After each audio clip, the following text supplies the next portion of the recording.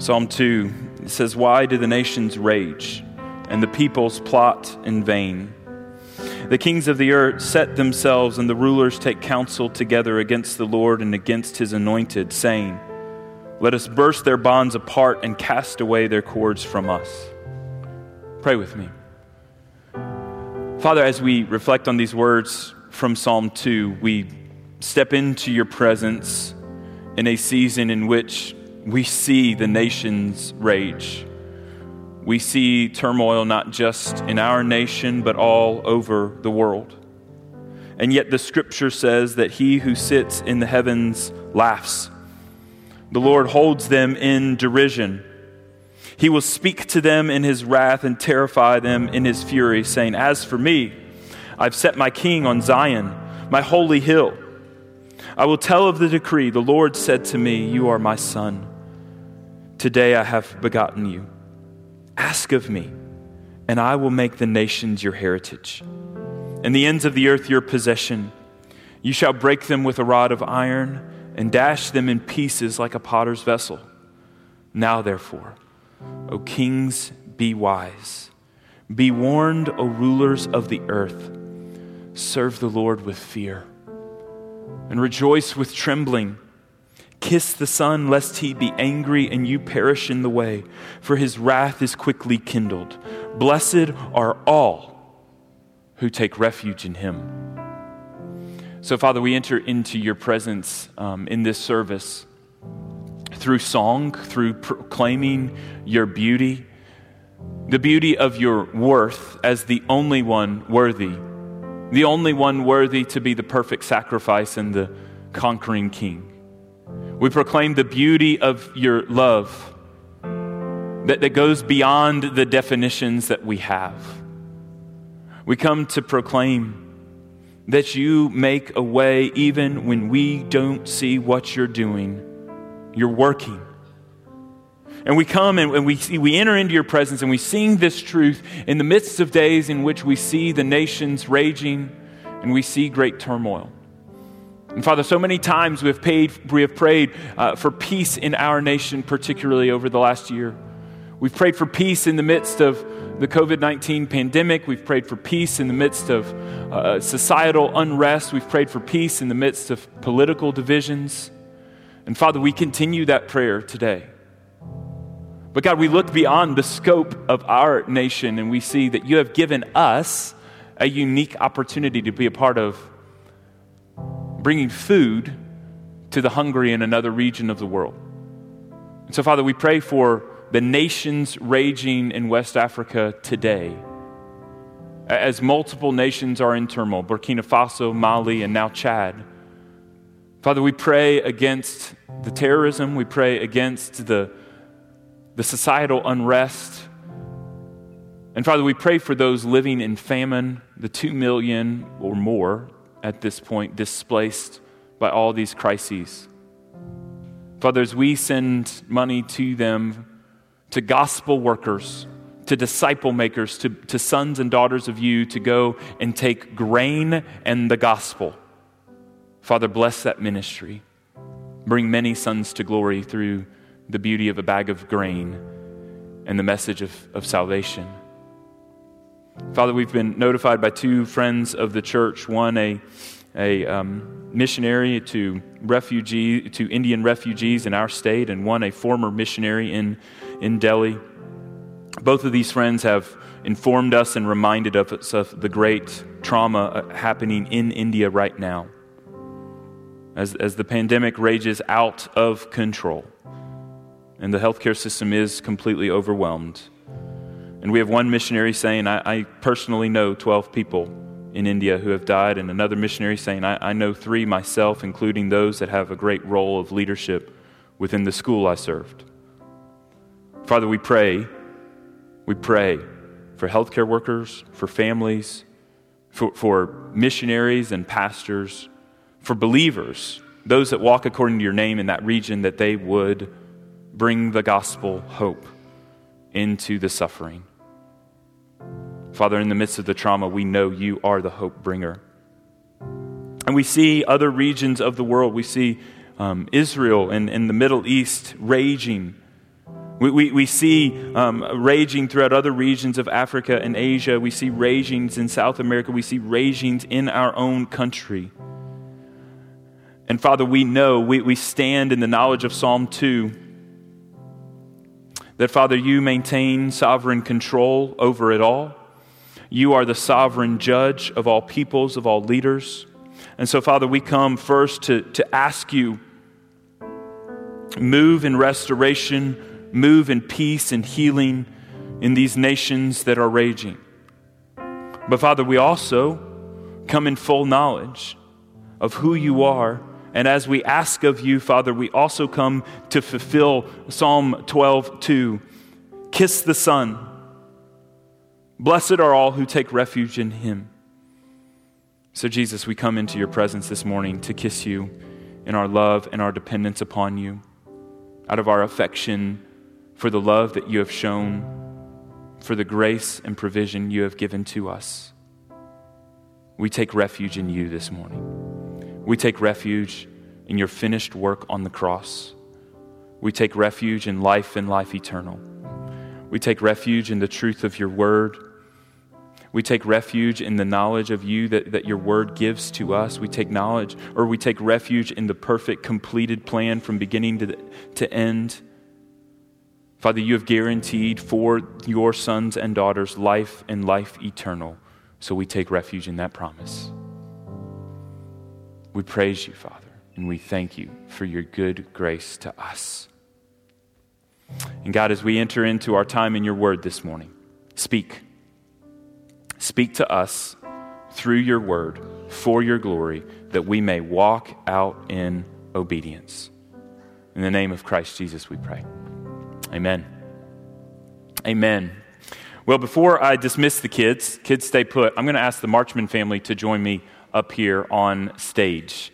And then we will dismiss the kids as we dismiss them. And yeah, that's you too, Andrew. You're part of the family. So this is Jeremy and Candace Marchman and their children, Jamie Lynn, and come up here.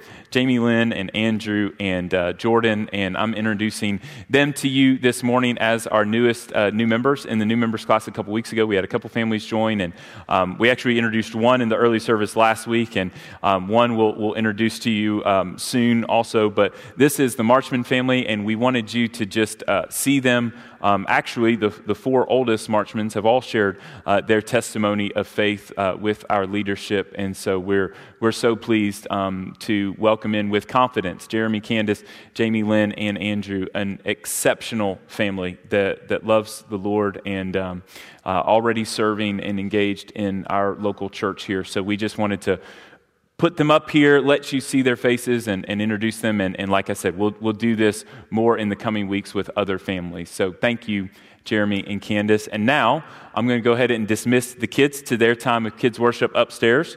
And that's you too, Jordan. So thank y'all for coming up here. Thank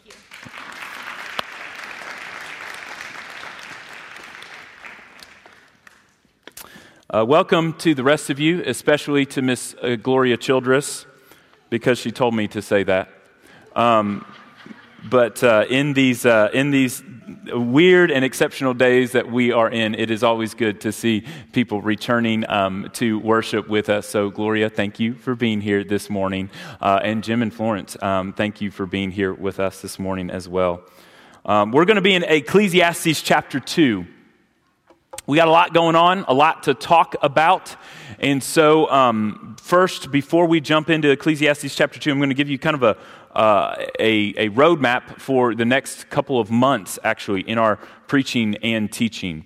So we're now into May, and we'll go through Ecclesiastes up until the end of May. And on May the 30th, we will gather on this campus, not in this room, for worship outside, one service for our Memorial Day picnic. Not on Memorial Day, on May 30th, the day before Memorial Day. Typically, we do that off-site location, but this year we'll be on our campus. We'll have parking lot worship. We'll have lunch afterwards. We'll have some games and activities afterwards. So we want you all to be here on May the 30th. But we'll go with Ecclesiastes up until that point, both at 9:15 outside, 10:30 inside. unless there's a threat of rain, and we'll do 9:15 in the youth room. Then, starting in June, there will be a change because I won't be here, but only for a few weeks. So the elders announced in February of 2020 that after 10 years of service to this church, they offered to my family a 1-month sabbatical, a 4-week sabbatical, basically. And we had that planned for summer of 2020, and that did not happen. In the midst of everything that changed in 2020, that was one of those things that changed. And so we have extended that. And so for 5 Sundays, the 4 Sundays in June of this year, and for the first Sunday in July, I will be on sabbatical with my family, and we will be in Arizona for much of the time. If you're curious, don't follow us there. We're on sabbatical. But we'll be praying, studying, reflecting, connecting as a family, and the elders have been gracious. It's now been 11 years, but in honoring the 10 years of ministry at this church. So we want you to know that, and it was announced in the February congregational meeting each of the last 2 years, but we wanted to clarify the dates and remind you of that, that beginning in June, we're going to have a series of missions-related speakers for you, and it's going to be kind of an exciting season of time, because there are some missionaries that have long-standing connection to our church. There's at least one brand new missionary that is preparing to go to the field that we have just added on as one of our sponsored missionaries, and you'll be hearing more about him. He'll be speaking with us in June, and so we want you to be excited about the not just missions updates, but globally focused sermons and messages, sending us out as a congregation and reminding us of the needs of the whole world. And so that will be what will happen here in June as I am gone. And you'll hear more. We'll get you the schedule on how that's going to play out. But other transitions, I've told you this before. I announced last week our new director of children's ministry actually starts June 1st, but she's coming to the picnic on May 30th as way of introduction, and that is Miss Rika Shepard, and we are excited about that. Next week, I am going to announce to you via video with both Rika and our new youth pastor. We're going to introduce both of them via video, and I am being intentionally careful about what I say about our new youth pastor, because he is currently serving in another church, and we want to be respectful about that church's plans to announce it to their youth ministry and congregation. So because we're live on YouTube right now, we're not saying his name, but we will next week. And so you'll get a video introduction to both our new youth pastor and children's ministry director next Sunday during the service. Some of you know who he is already, and but we'll make the official announcement next week. I do want to remind you, and that the youth pastor starts July 1st, kids ministry director June 1st. Huge answer to prayer, the way God has provided in that transition. It has been incredible, and you'll hear more about that next week. I want to remind you of 2 needs that we've brought before you. Number 1 is this West Africa mission relief. We set out a few weeks ago. Tom and I came up here. We announced it to you. We told you this is the need. This is what we want to do. I believe we set the goal in announcing. I think we told you that our goal was $10,000. What we didn't tell you at the time is we weren't sure if we were going to get $10,000, and also that we felt this was such an urgent need. We went ahead and, in faith, initiated a transfer of $10,000 before the money even started coming in. So now at this point, we can look and say that money is already there in Burkina Faso, the $10,000 ministering to those in need through some of our partners there. And also, we have obliterated the $10,000 goal. And so we are now, as of today, at $15,000, and we're not done yet. Like I said, there's $10,000 already on the ground through gospel workers bringing bags of grain and the message of the gospel together to people that are in need and displaced by this great trauma they're experiencing. But I'd be totally fine if we could just go ahead and double that goal of 10,000. So we're at 15 right now. We're going to continue to give you opportunities to give either through the boxes in the back or online towards that need. It's exciting to have goals crushed. And so thank you for your generosity as we continue to to serve those on the other side of the world in great despair and to strengthen the gospel ministry happening there. Another local need, I told you last week that we have a ministry that is here in the Doug Gap area that ministers to foster care families, and they're putting together gifts for foster families this month as it's National Foster Care Month. And so we've been collecting gift cards over the last week, and thank you, those of you that have already brought them. But Tuesday is the last day to bring those in. You can give them today or you can give them to the church office. The rule is restaurant and there's money on it. Literally, that's all they gave me. And so whether it's a $5 restaurant card or a $100 restaurant card, anywhere in between, we're going to put the cards together and we're going to make sure families get blessings through these cards. And whether they get $5 $10 cards or one $50 card, it's going to be a blessing to these families who are serving the least of these in our community. So now, Ecclesiastes chapter 2, we're going to talk about work and how meaningless work is. And that is just the way Ecclesiastes rolls. There's lots of vanity, there's lots of despair, there's lots of, I hated the work of my hands, like he hated life last week. And yet in this, there is ultimately a message of hope. That's where we're going, and that's what we want you to see. The real question for today is, can we find meaning in work? And we're going to answer that question by exploring the attitudes towards the work of our hands that are on display by the author of Ecclesiastes. In this passage, 2:18 through 26, he takes 4 different attitudes in succession towards the work of his hands, and can he find purpose and meaning towards the work in his hands in these multiple different attitudes? But really, what we're driving towards here is always, throughout this whole book, what is the meaning and purpose in the life that we live? Can we find it in the things of this world? Can we find it under the sun, the setting of Ecclesiastes? Or do we need to look beyond the sun? And I told you a few weeks ago, and I like to review this concept, there's 2 ways of searching for meaning in this life. Either you're on a search to discover a meaning that is woven into the fabric of creation by the God who created the world. Either your path is one of discovery, or your path is one of creating your own meaning out of the opportunities and situations in front of you. And so the author of Ecclesiastes here is taking the path of creation. He's going to find meaning by trying to create meaning within different opportunities in front of him. Pleasure, 2 weeks ago, wisdom last week, and work this week are all things that he's trying to find meaning and purpose in. He's trying to create his own purpose out of the places that he goes, the things that are right in front of him. But we know that the Christian approach to purpose and meaning is to derive our meaning not from what is under the sun, but what lies beyond the sun. And so that's where we've been ending up every week, and spoiler alert, we'll get there again this week, because the message of the gospel breaks into this existence under the sun and brings ultimate purpose and meaning. But this guy is in this journey of despair and purposelessness. I have a strong conviction that in order to find purpose and meaning in the work of our hands, we need to both have a right perspective of the work that we do and a right perspective of the God who is. Because work does bring meaning to this life. We were created, God created a garden, and God created gardeners to work the ground, to cultivate. We were created with tasks to accomplish and things to do.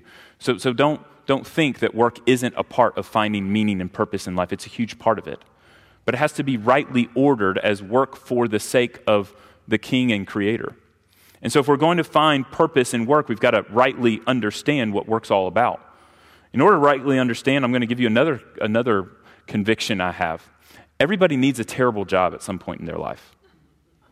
It's just a way to grow. When a youth pastor for 5 years and pastor for since then, when I talk to young people and young parents, I'm not afraid of encouraging a young person to take a job that may end up being a terrible job.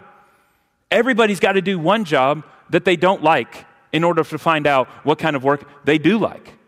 It's good to just work hard and wear yourself out and clock out at the end of the day and be like, man, I do not want to do that for the rest of my life. Good. You need a motivator to go find what you do want to do for the rest of your life.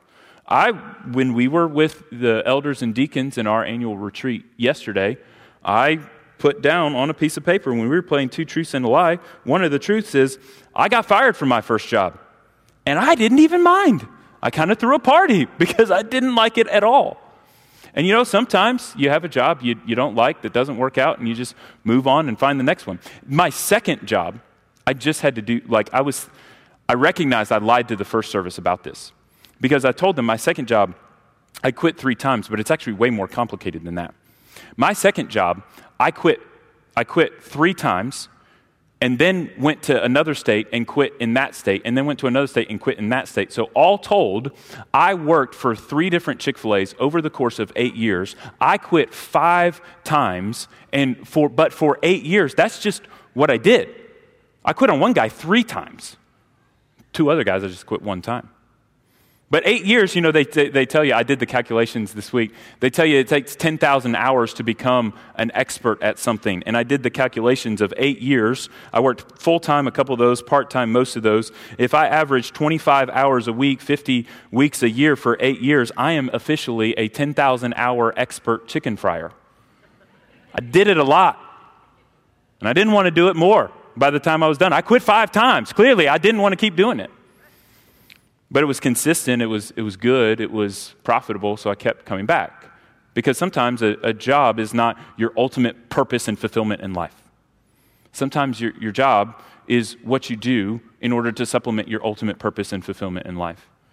And what I recognized is even if I was called to ministry, while I was preparing for ministry and had class bills and the like, Chick-fil-A was a great supplement to that.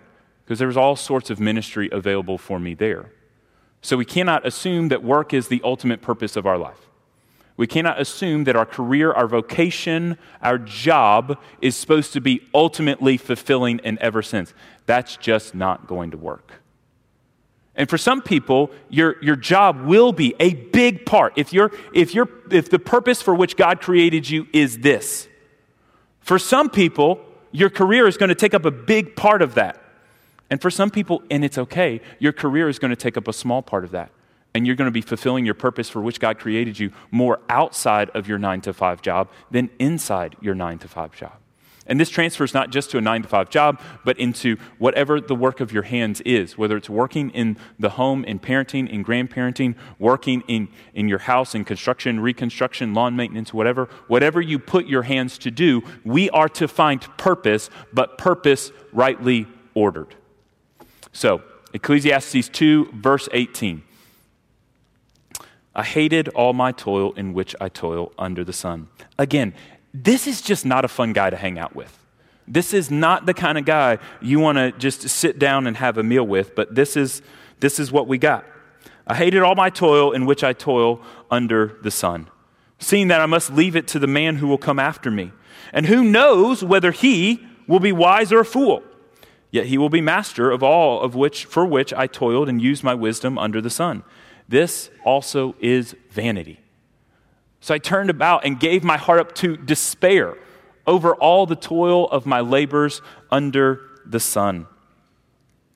Because sometimes a person who has toiled with wisdom and knowledge and skill must leave everything to be enjoyed by someone who did not toil for it. This also is vanity and a great evil. What has a man from all the toil and striving of heart with which he toils beneath the sun? For all his days are full of sorrow, and his work is vexation. Don't Google that word yet. I'll tell you what it means in a second. Even in the night, his heart does not rest. This also is vanity.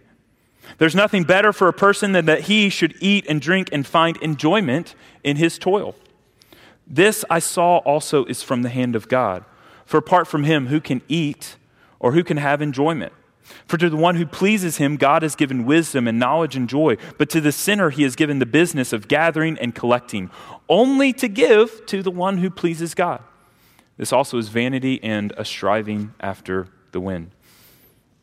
So as I said, the preacher of Ecclesiastes, whether it is Solomon or somebody else, portrays 4 different attitudes here in succession. First, he sees work as investment, and he tries to find purpose and meaning in who he leaves his work to. And then he despairs.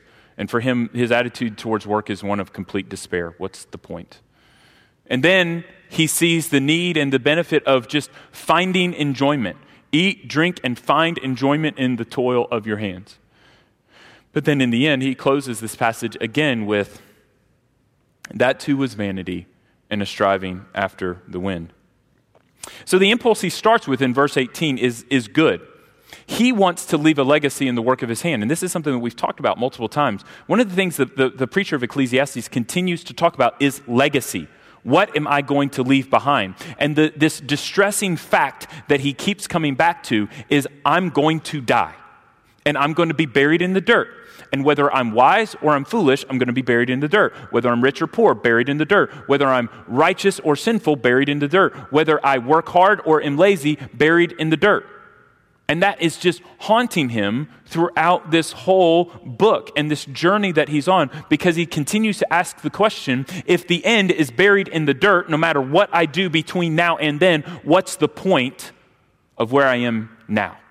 What's the purpose of it all? And so his quest for finding purpose in work starts with the question of, what's going to happen when I die? And the answer of what's going to happen when he dies is he's going to leave it behind to somebody.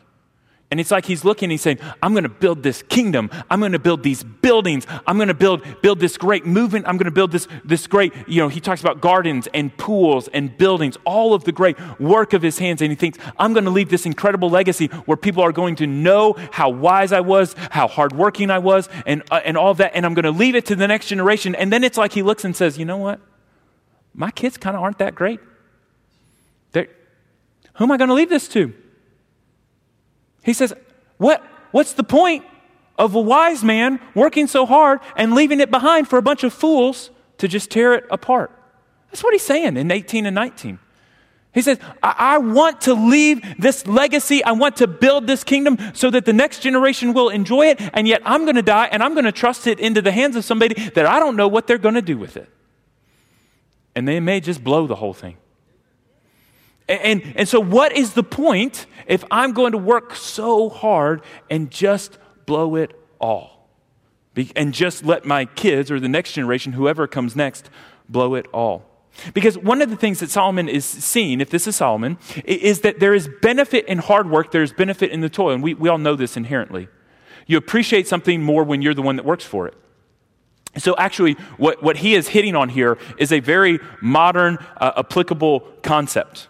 That sometimes we see great benefit from a generation that works hard to fight for something, to build something, be it a business or culture or society or family, whatever. One generation starts with little or nothing and works hard to build something great, only for the next generation to have never known a time without that greatness and just take it for granted. To have never known a time in which you were working and toiling to build something great, and in the end, the next generation just doesn't have the same level of appreciation for the struggle. This is exactly what Solomon's realizing here. I'm seeing the benefit of hard work. I'm seeing the benefit of leaving a legacy, but my kids, they're just going to see completed buildings, and they're not going to remember what the dirt looked like before that. And they're not going to remember all of the purpose and planning and all of the hard work, the days and nights of labor that worked into building this kingdom to where it is today. And that's when he just throws up his hands. That's the gesture of the book of Ecclesiastes. Throw up his hands. What's the point? I've done all this. I've done it the right way. I've worked hard. What's the point? My kids aren't going to appreciate it. It's a struggle that all of us know and think through. To what extent do we want our kids to have the better opportunity than we did, and we want to give them more things than we did, and to what extent do we recognize character is built through struggle and through trial, and therefore our kids need to work for something in order to build that character and that strength. And so this attitude of investment starts in the right place but ends in despair because it ends in the wrong place. And what I mean by that is it starts in the right place by starting with building legacy. but it ends at the grave, and therefore it ends in despair.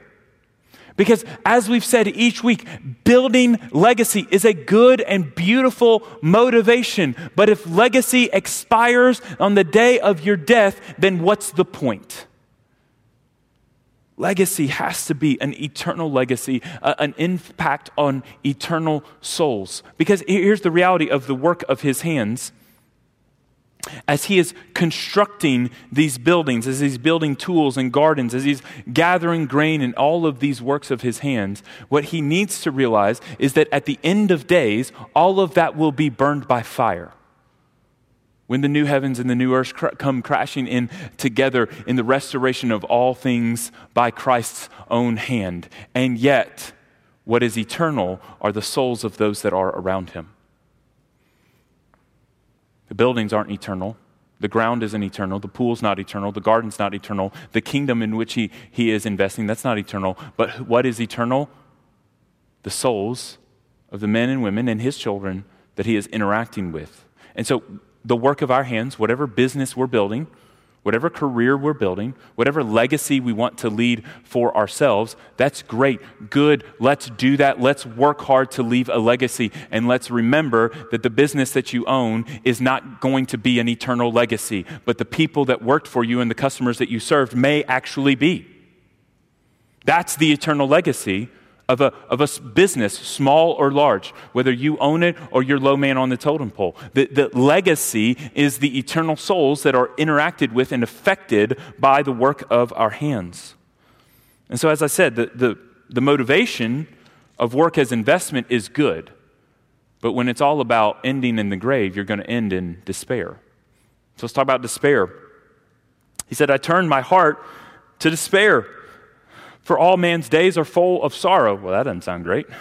And his work is vexation. Vexation means annoyance or frustration. You can substitute that word if you're more familiar with it. Even in the night, the man's heart does not rest. All of this is Ecclesiastes 2:23. This also is vanity. He's painting the picture of this man who is so frustrated by the work of his hands and by the lack of progress in the projects that are right in front of him. He's trying to do the right thing. He's trying to walk in wisdom. He's trying to walk in righteousness. He's trying to work hard and not be lazy. And in the end, he still can't sleep at night because no matter how hard he tries to do the right thing and remain faithful, it keeps blowing up in his face. And he's like, hey, what's the point? I keep doing the right thing. I keep working hard, and it keeps crumbling right in my eyesight. And so the question is, what is the point of keeping going? And this is where the greener grass conspiracy shows up.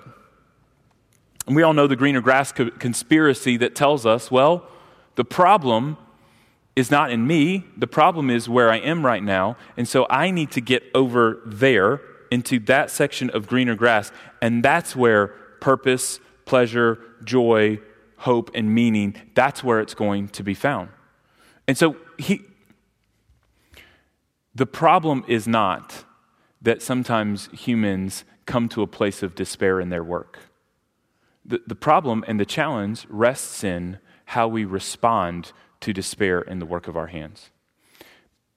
Because I'm just going to make a bet here that every one of us, regardless of the work of our hands, regardless of your career, regardless of your family, regardless of whether you're building a home and you're building your family, or you're working your own lawn, or you're working in a career, I'm going to go out on a limb here and say every single one of us at some point in our work lives has reached the point of despair, frustration, vexation, annoyance. What's the point? It's human to experience that. It's human to get to that point where you just don't know why the work of your hands is crumbling in front of you, and no matter how hard you work, you're just not getting through. So the problem is not that you occasionally experience some despair. The question is, how do you respond? And the greener grass conspiracy says that when you get to the point of despair in your work, just go over there. There's a new job over there. There's a new company over there. And it's not just the work of our hands. So much of Ecclesiastes shows us within pleasure, within family, within wisdom, whatever, that this greener grass conspiracy comes in and decays us. And so it's not just that I'm frustrated with my job, therefore I'm going to go look for another job. It's that I may be frustrated with my marriage, and therefore the marriage is the problem. I'm frustrated with my kids, and maybe I just need to start over in family. I'm frustrated with my church, and therefore I need a new church setting. I need new relationships through which to gather there. I'm frustrated with my neighborhood. I'm frustrated with my house. And so then a move is what? I'm frustrated with the culture of my city, of my area. So therefore, if I just move to another area, that will be better. And here's the kicker for us. It's never been easier for any of those things. It's never been easier to find a new job, to find a new find a new house, to find a new hometown, to find a new church, to find a new school, to find a new social group, to find a new relationship. All of that stuff is right there at our fingertips. And we can find it if we want it. And so then the challenge that we're facing is, what do we do at that point of despair? Do we jettison where we're experiencing despair and just move on to something new? Or do we fight for enjoyment, is where he's about to get, fight for contentment with where we are right now? There's lots of ways that this attitude of despair can cause spiraling out of control by continuing to see the problem as just your setting where you are right now. Now, don't get me wrong. There are situations in which the problem is the setting you're in right now. But that's where wisdom and grace and the attitude of Christ's servanthood it needs to show up and needs to speak in loud volumes to you. To say, God, I don't know if the problem is these people around me, or if the problem is just my response to the situation I am. God, have you left me here for a reason? Have you left me in this dead-end job for a reason? Because maybe he has. Have you left me in this toxic family situation for a reason? Because maybe you're on the brink of doing something. Have you left me in this situation for a reason? No. Let me be clear. There are some times when you step out, when it's not just relational difficulty, but when it becomes physical abuse, things like that, that's when you step out, okay? You got to be clear about that. And yet, the commitment of Christ says that there are times when we stand and we fight for the relationships that we already have. Within a covenant marriage, we fight for the covenant that God has brought us into. Within a church family, we fight for fellowship and for community within the church, even when things get messy, and boy, do they ever. We all know that. Within a family, we fight for those extended family relationships, even when it gets kind of easy. The older you grow, the more easy it is to sort of cut ties with adult siblings and cousins and all of that sort of thing. Yet we still have an opportunity to fight for relationships for the sake of God's glory. I'm not proposing any solutions to any particular problems today. I'm simply saying we must be careful and cautious of this green grass conspiracy, of saying the right answer is to just quit where I'm at right now, start over something new. Because let me tell you a secret. Whoever's over there, they're messed up too. You think the people you're around right now messed up? You think your workplace right now is messed up? That workplace is messed up in ways that you don't know. At least you know what's messed up over here. Their mess ups are all a surprise to you right now. We got to keep that in mind, of recognizing that God's calling is uniquely specific to each of us, and yet we have to be carefully cautious of not just jettisoning the old frustrations for the sake of something new. Rather, 2:24, we fight for joy. We fight for joy in fighting for contentment. He says there's nothing better for a person in verse 24 than that he should eat and drink and find enjoyment in his toil. This also I saw is from the hand of the Lord. For apart from him, who can eat and who can have enjoyment? There is no joy apart from Christ. Pretty simple. Even the world that does not know Christ, that thinks they are living and experiencing joy, the Word of God is challenging us to say, is that joy real, deep, and abiding? No, because it's not an eternal joy. It's not a joy that rests in all eternity, a hope that anchors in the midst of any and every despair and challenge of this life. That's what joy is. And so when he's saying, fight for enjoyment in your toil, he's saying to you, whatever your job is, whatever the work of your hand is, whatever it is you spend the majority of your time in, there is a segment of joy there if you fight for it and if you look for it. Even if your job is so dead end and so despairing that the only joy you can find is that at the end of the day, you have food on the table because of that dead end job. That's still joy. That's still a blessing that comes from God, even though you don't like the way he brought it. That's still provision for your daily needs. And it's a picture of ultimate provision that he gives to all of us. And so even when we're despairing in the work of our hands, when there's food on our table, when there's a roof over our heads, because of the despairing dead-end job that we work, we have to stop and say thank you. We have to stop and in some level of gratitude say, this is from the hand of God. So he's saying to you, do what you can, as much as depends on you. Enjoy the work of your hands. Enjoy your coworkers.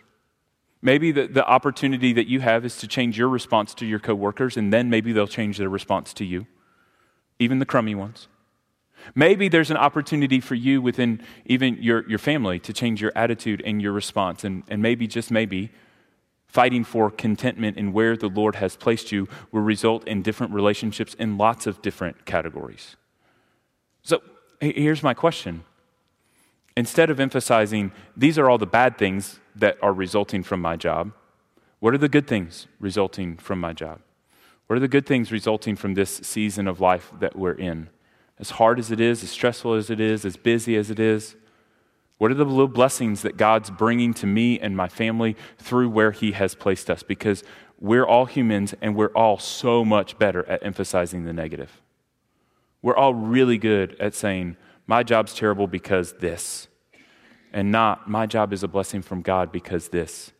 And guys, I'm even recognizing the fact that in a fallen world, in which, the perfect garden that Adam was sent to garden suddenly became filled with thorns, and the ground started working against him. In a fallen world, I know that the crummy parts of your job will often outweigh the good parts of your job. And I'm not telling you that secretly you're just seeing it wrong. I'm telling you that in the end of time, you will be welcomed into the presence of Christ, and he will receive his sons and daughters to himself. And you will recognize that the eternal weight of the glory you receive then was worth it all. Was worth it all back then. Even the crummy parts of your job. Even the incredible challenges that each job does have. And so I'm not saying fight for enjoyment by just ignoring the bad. I'm saying fight for enjoyment by focusing on eternity and recognizing that there are certain things you can do to make a toxic environment better. There are certain things you can do to make a workplace more faithful, more beneficial. What can you do as an ambassador of Christ, as a carrier of the light of Christ into that place? He ends in verse 26, back in the place of vanity. So predictable. He always gets there. He says in verse 26, the one who pleases him, God has given wisdom and knowledge and joy. But to the sinner, he's given the business of gathering and collecting only to give to one who pleases God. This also is vanity and a striving after the wind. What he's basically saying there is that God does in this life sometimes reward the righteous. As we've talked in previous weeks, it's not a simple guarantee that we must bank on. That the reward that the righteous receive is first and foremost an eternal inheritance and not a temporal physical blessing. And so we work and we toil recognizing we're waiting for eternity in some of the fulfillment of God's promises. And that the wicked will have their due. The wicked that are prospering all around us in the work of their hands, they'll have their due. And the righteous will have their reward. But he says there is a time in which those that please God will be given wisdom and knowledge and joy in the work of their hands. But then he says what's odd is that sometimes You have the righteous man and the sinner working together, and the work of each hand is dependent upon each other. The illustration in verse 26 is the righteous guy that is blessed because of his work, but who is also ultimately benefiting from the work of a sinner who's gathering the grain to go to his table. And we recognize there, as it relates to the work of our hands, we can't only depend on righteous people all the time. Sometimes in every career, we have to depend upon the work of not righteous people as contributing to the goal of the company. We can't just separate ourselves and silo ourselves and say, I don't want to be involved with any foolish people or any sinners, because at the end of the day, society is about coming together. The righteous and the sinner sometimes depend on each other for the food that ends up on the table. And you know what? That's opportunity. That's opportunity when the food on our table results from the work of a sinful fool. That's opportunity, because that's a relationship that we have, that we can cultivate for the sake of God's glory. Let's skip to the end, Colossians 3, the end of the story of work in Scripture. Colossians 3, new covenant work. We're talking about life under the sun in Ecclesiastes 2. We're talking about, as I told you, the author of Ecclesiastes is trying to pursue life. Knowing that God does exist, he is pursuing life out of creating his own meaning. At the end of Ecclesiastes 12, he circles back around. Fear God, keep his commandments. Don't think that the author of Ecclesiastes forgets God exists.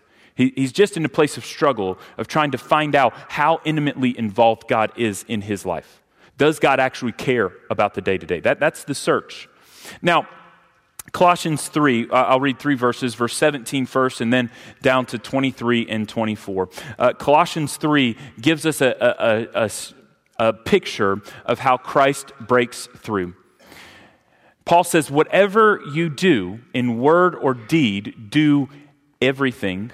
Not most things, not some things. Do everything in the name of the Lord Jesus, giving thanks to God the Father through him. And then down to verse 23, whatever you do, work heartily, as for the Lord and not for men, knowing that from the Lord you will receive the inheritance. An inheritance is eternal. From the Lord you will receive inheritance as your reward. You are serving the Lord Christ. For the wrongdoer will be paid back for the wrong that he has done. And there is no partiality. So what Paul is telling us as New Covenant believers in Christ is that what the author of Ecclesiastes didn't fully realize and was only picturing and pointing towards in part is that Christ has officially and fully broken into this situation. So many times the author of Ecclesiastes is screaming out and saying there's no lasting purpose under the sun. It's just striving after the wind. It's all fleeting. It's all vapor. And he continually says there's nothing new under the sun. And here comes Christ breaking in and saying, no, I can give you a new and eternal perspective, because you want to know what's new under the sun? Christ is new under the sun. And when Christ comes to the cross in fulfillment of all of the old covenant promises, Christ comes to the cross to establish life for his children, to establish a new hope for his children, because sin has been paid for at the cross, salvation has been won at the cross, the enemy has been defeated. Death, that grave that the author of Ecclesiastes is so obsessed with throughout the whole book, that grave has been defeated at the cross. And we have now received an eternal inheritance. And whether we realize it or not, those of us that have bent the knee before Jesus and said, not my will, but yours. I can't make it to the point of righteousness on my own. I need Christ's righteousness. I need Christ to pay for my sin. I need the resurrection to give me life. Those of us that have come to that point are promised an eternal inheritance. And everybody else, it's right there too. The wrongdoer will be paid back for the wrong he has done. The gospel of work is the gospel of salvation and the gospel of the cross. That you will be rewarded for the work you've done in the name of the Lord at the end of days. And at the end of days, the evil men and women that we see prospering in the unrighteous work of their hands, they're going to be rewarded too. And their reward is punishment. And so what purpose does this bring to us? It tells us that, again, the book of Ecclesiastes is all about changing perspective. And if all you're focusing on is what you can see with your eyes right in front of you, then you're missing something. Because you can't see eternity right in front of you with your physical eyes. But the work of your hands has to be influenced by an eternal perspective. You have to see from the perspective of all eternity into the mundane of this life to be able to say with Paul that this light and momentary affliction is being overwhelmed by the eternal weight of glory that is promised to us. And so, your job, no promises today, your job's probably still going to be hard tomorrow. There's still going to be some despair in the work of your hands this week. But in the midst of all of it, if your focus is all on your job as your purpose, I want to find purpose and meaning in my job. You ain't going to find it there. But if your job is simply a piece of the purpose and meaning that is given to you by God, that you are searching for and discovering. How do my gifts, how do my talents, my background, my training, my insights, how does all of that serve to further God's glory in this earth? There is a way. And I don't know what it is for each and every one of you. That is for the Spirit of God to lead you into. I don't know how your career and vocation fits into the purpose and calling that God has for you, but I know He has it. I know He has the plan. And I know that an eternal perspective is way better than an earthly perspective in finding that. Where are the eternal souls that you can invest in the work of your hands? Where is the eternal legacy that you can leave? Because one day you and the fool are going to be right there, buried in the dirt together. And you don't want to have the same legacy and the same end as the fool. You want your legacy to extend into eternity because of the eternal souls that you have served, that you have loved, that you have encouraged, that you have pointed towards the truth of the gospel. And so let our legacy not be limited to the work we do this week. Let our legacy expand into all of eternity in the influence that we have. Whether we work that 9-to-5 job, whether we work the ground of relationships around us, whether we work in the church or we work in society, may our legacy be the eternal souls that we can invest in for the sake of God's glory in all eternity. So I'm going to ask you to sing with us. The band's going to come up. And I'm going to ask you to reflect for a minute. I do want you to stand and sing with the team, but before that, I want you to take a moment and just reflect. What is the eternal legacy of the work of your hands? What is the eternal legacy of the work of your hands? As a parent, it's the souls of your children. As a business owner, it might be the souls of your employees. It might be the souls of your clients. But who? Not just what is the eternal legacy. Who is the eternal legacy of that 9-to-5 vocation that you put so much time and effort into? Because without seeing through the eyes of eternity into legacy, the end will be despair. But if we see through the eyes of eternity, the end can be joy and contentment in the work of our hands. Stand and sing with us.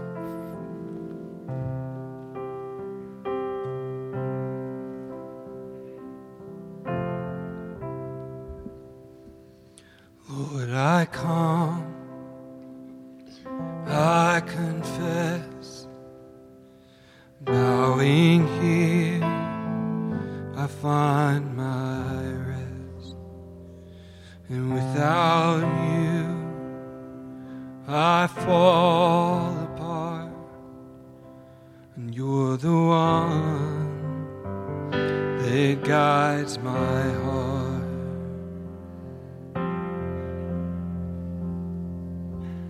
Lord, I need you, oh, I need you. Every hour I need you. My one defense, my righteousness, oh God,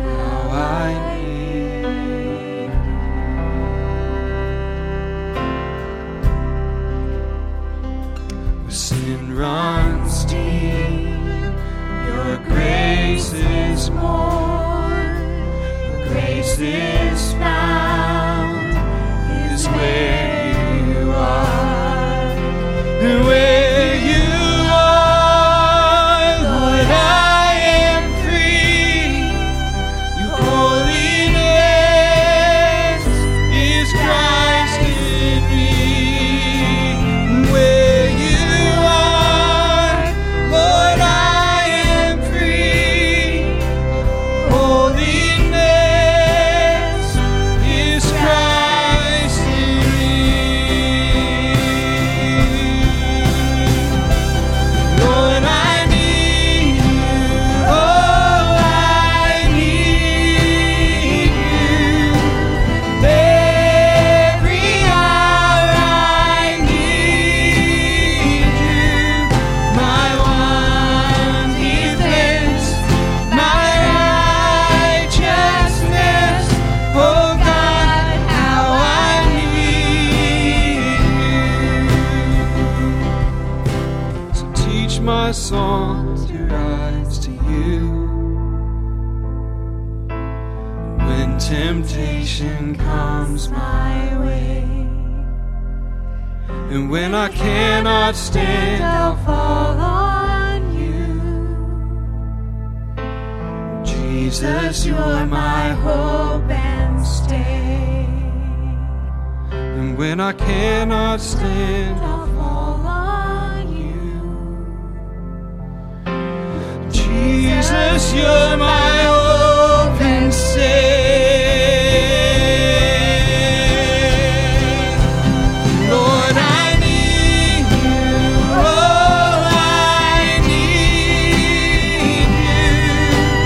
Every hour I need you. My one defense, my righteousness. Oh God, how I need you. Lord, I need you.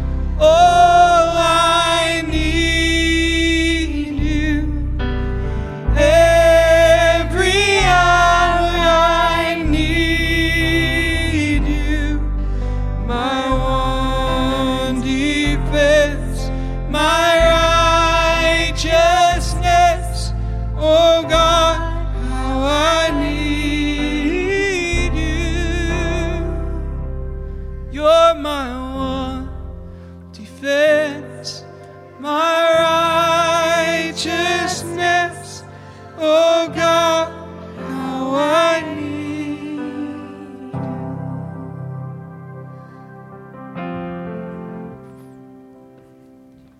Father,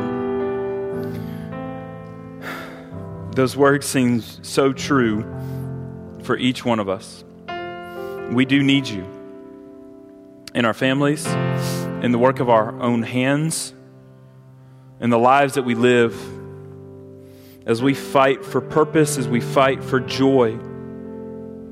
We need you. We need you as our one defense when the enemy accuses. We need you as our one righteousness when we fall short. We need you every hour. And so, Father, would you go out with us by your presence in your Spirit, empowering us for the challenges in front of us as your ambassadors, as your lights. For when the author of Ecclesiastes challenges, is there anything new under the sun? Paul answers, if anyone is in Christ, he is a new creation, and the old has gone.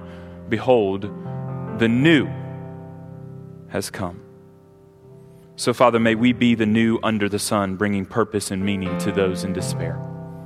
Send us out in your grace. Amen. Remain standing and receive the blessing of the Lord. The Lord bless you and keep you. The Lord make his face to shine upon you and be gracious to you. The Lord lift up his countenance upon you and give you peace. Amen. Go in peace.